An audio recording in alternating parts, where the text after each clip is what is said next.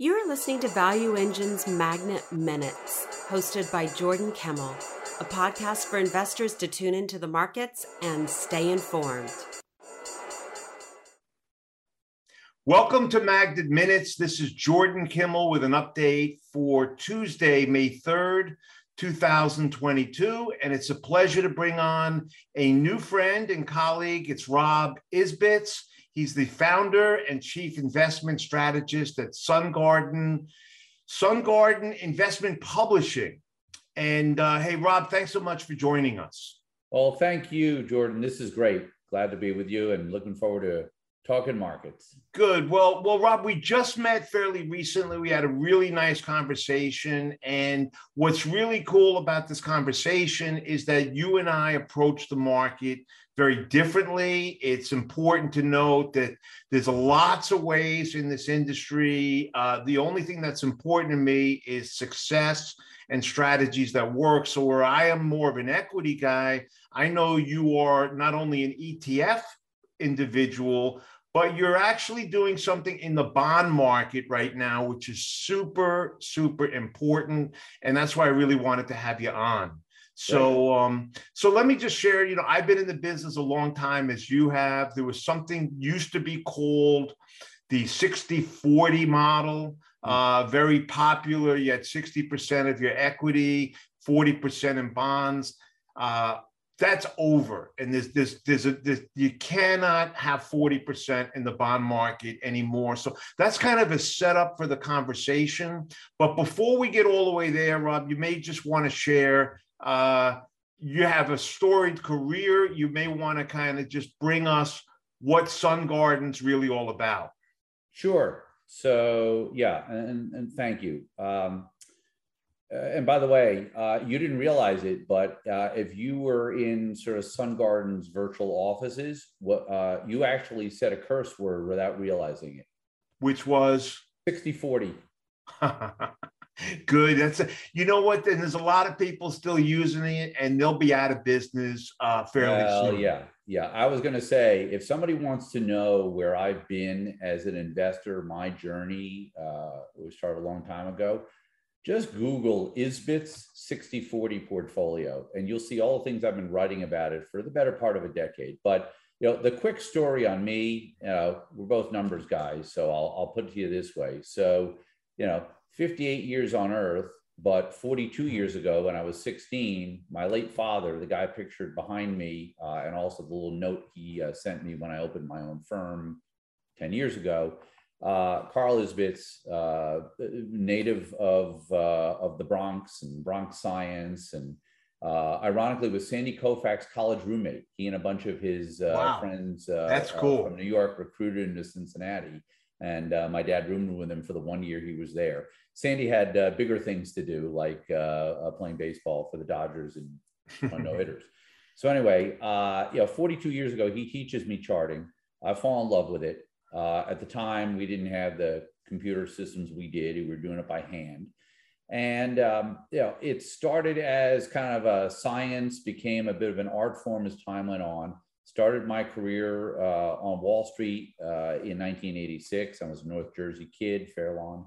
And, across my career, I went from the back office to the brokerage business, to the RIA business, to being a partner of an RIA, to being the CIO of about a $3 billion firm at the time, which got much bigger without me, and good for them. But also about 10 years ago, sort of came into my own. My wife and I started our own practice, which was called Sun Garden Investment Management. And then 2 years ago at age 56, in 2020, and not really because of COVID, but just sort of synced up with it. I was always a investor like you, but in a financial advisor's clothing. I'm not a CFP. I'm an investment advisor. And now I'm really an investment strategist, signal provider, because 2 years ago, I sold the advisory part of the practice, continued on, at least indirectly, providing model signals to the buyer, and now extending that service, that model signal service, to other advisors through a platform called Tactive Wealth, but also doing a lot of writing and publishing, and like I've done for Forbes, US News, and other places over the years. So that was kind of my journey on how I got here. But you can take the boy out of Jersey, but you can't take Jersey out of the boy. And what this boy learned in Jersey was technical analysis of stocks and now ETFs. And to me, it's the end point in after you've done the basic analysis to figure out what you're willing to own at a price. The technicals take over, and I live and breathe them and really try to teach them as well. Right. So let's go there for a while. And first of all, Bronx Science, your dad and I share an alumni. Yeah. And so it was a great school, probably even better when your dad was there. But I'm a New York guy, and took the D train to Bronx Science, and heck of an education, and kind of led me where I'm going. So let's just talk about this for a minute. I'll let you get a little bit combative, if you will. The old book, I'm sure you read it, Random Walk Down Wall Street, something that I don't believe in, but basically talked about flipping a coin over and over again, and heads or tails, and created a chart based on that, where people wanted to know what was that chart on, because it looked like it was about to break out. Mm-hmm. And so what Magnet is, Rob, is we combine fundamentals and technicals, and certainly I have all kinds of charting programs open on my computer right now. But there are people who say charts give you an idea what happened, but charting is nonsense. How do you respond to that? Sure. So when it comes to charting, I liken it to the NFL. I've written a couple of books. I wrote about this in the first book, which was called Wall Street's Bull and How to Bear It, long time ago. So all week you interview NFL players, and they go through their drills and training, and then they get to Sunday.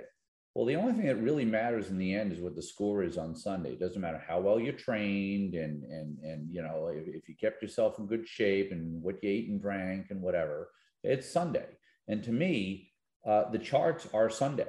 They tell you what people are doing as opposed to what they say they're doing. And to me, that's a world of difference. Now, I will tell you this, okay? Just as there are many, let's call it sloppy or dare I say, ignorant fundamental analysts. Same with technical. And we won't have enough time today, but I'll simply say, looking at a chart is not just looking at a chart, and it is not as simple as an algorithm. It is accumulated experience. It is multiple time frames. And at the end of the day, it is not about picking what is gonna go up or gonna go down. To me, it's all about evaluating the following, okay? I believe that any investment at any time has a chance to make money. It doesn't matter if it's a cryptocurrency you never heard of, okay, that was invented as a joke, all the way to Apple common stock, okay?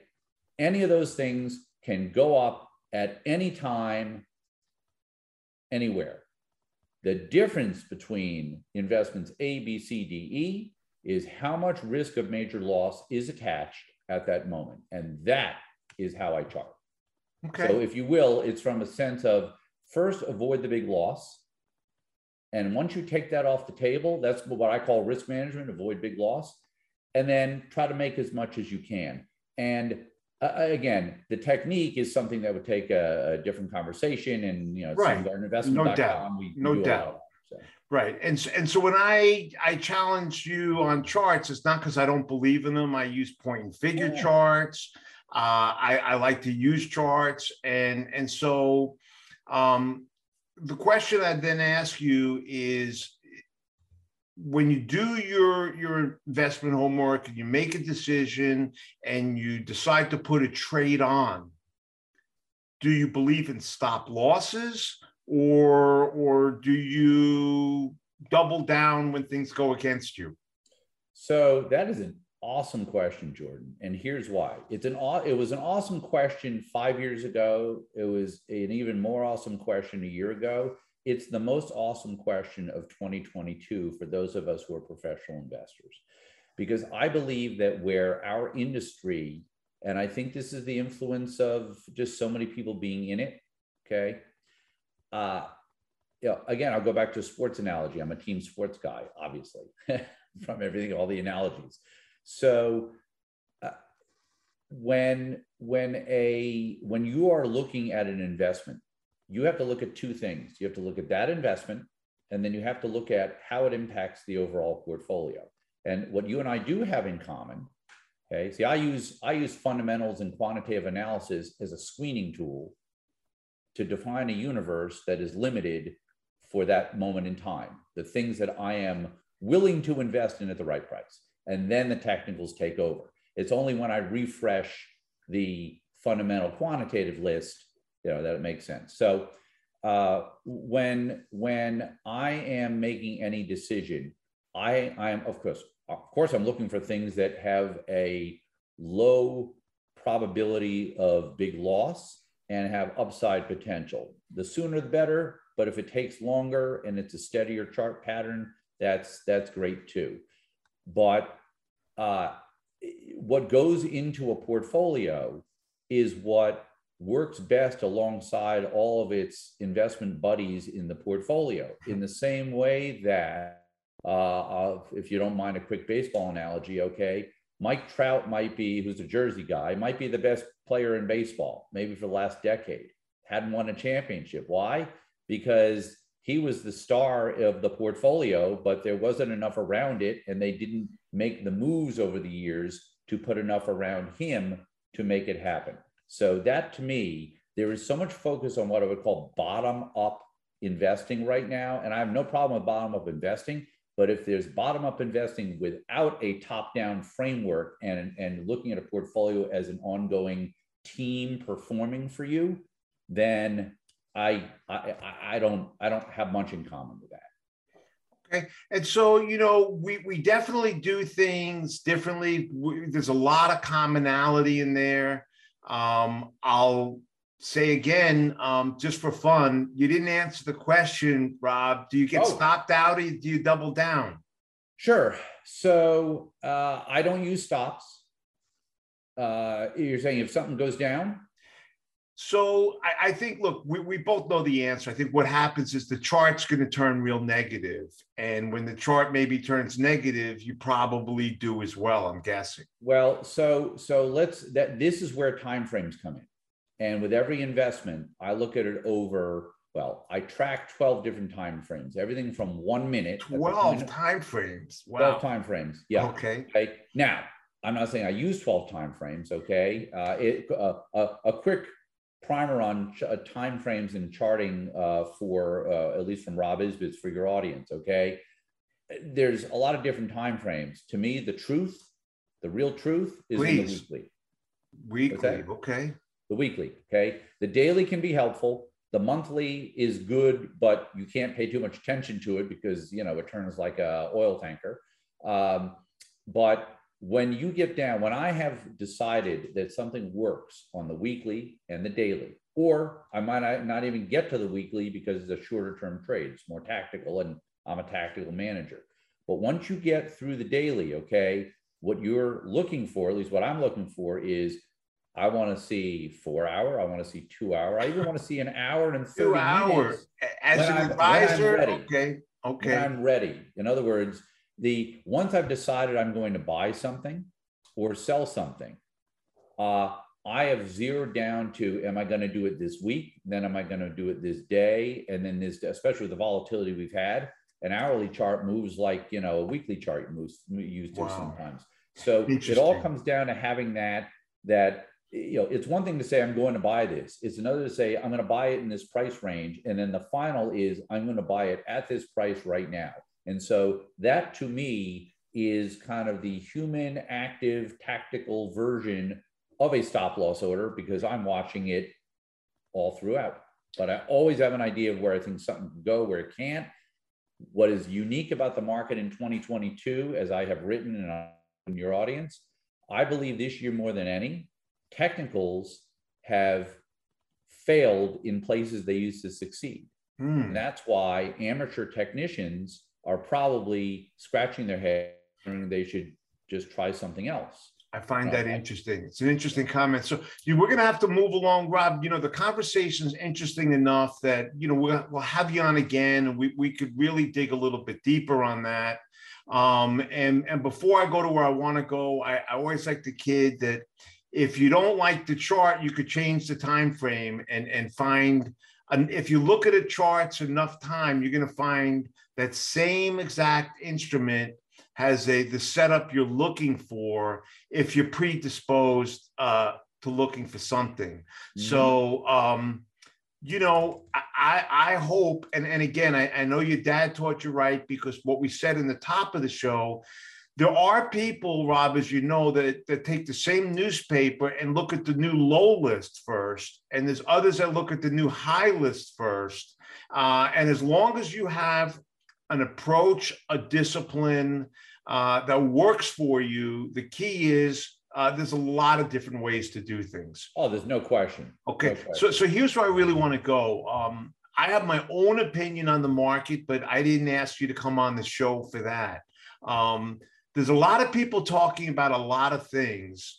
And when you're in the industry long enough, you run into people all the time that said, last year I said so-and-so, and I told you that was obvious then, and this was so obvious then. Tell me if and what. There's something that you're looking at, because I'm not that good around looking around the corner. So I know what's making the headlines, but what would you advise both an investor and a trader, but more so an investor? What are you thinking about and realizing right now that's really causing you to take certain actions that's not in the daily news right now? The era of free money is over, period. Next question. Okay, well, we can wrap it up. And it's showing up. It's showing up in the. I mean, it's showing up in the chart patterns. It's been leading to this for the longest time. And by the way, one other thing, just why am I a bigger believer in technical analysis than I was maybe even 20 years ago, even 10 years ago? Because now it's not a bunch of people like me that were considered voodoo artists back in the day. It's what the algorithms are looking at. It's what they're following. And so I believe that you risk being an uninformed investor if you don't at least understand what the charts are saying. The market always tells us a story. The problem with most investors, we don't listen. And I think you and I are the exception to that. And I guess the other thing I'd add to that is, you make money on what you think you know. You lose money when you find out after the fact that there was something that you didn't know. And to me, the charts help you from another dimension, just like value engine equity ratings help from another angle. Excellent. Excellent. So you know what? I think it's a great discussion, Rob. I really appreciate you joining us. And what I like the fact, to summarizing, is that you'll take fundamentals and include them maybe to create the watch list and then work off technicals. I know people that say, please, before you show me a chart, cover up the name so I don't know what it is. I just want to look at the chart. And I think that those people might be working with half a full tank anyway. You are talking about 2022 first quarter commodity sector, because that's exactly what happened. And if all you did was look at the chart and not look at what was going on around us and in the commodity sector and how rare some of those moves were, then you got bludgeoned, and you just didn't need to. It was what you didn't know. There's no such thing as technicals without context. Right. So one reason, Rob, I know you're smarter than I am is you're down in sunny Florida, and I'm still up in the Northeast. So I know you're smarter than I am, and that's a given. But I really want to thank you for joining us. And it's Rob Ibbotts. It's the founder and it's the chief investment strategist of Sungarden Investment Publishing. And I knew I'd get that right. And we really look forward to you joining us again. Thanks for the time today. Thank you, Jordan.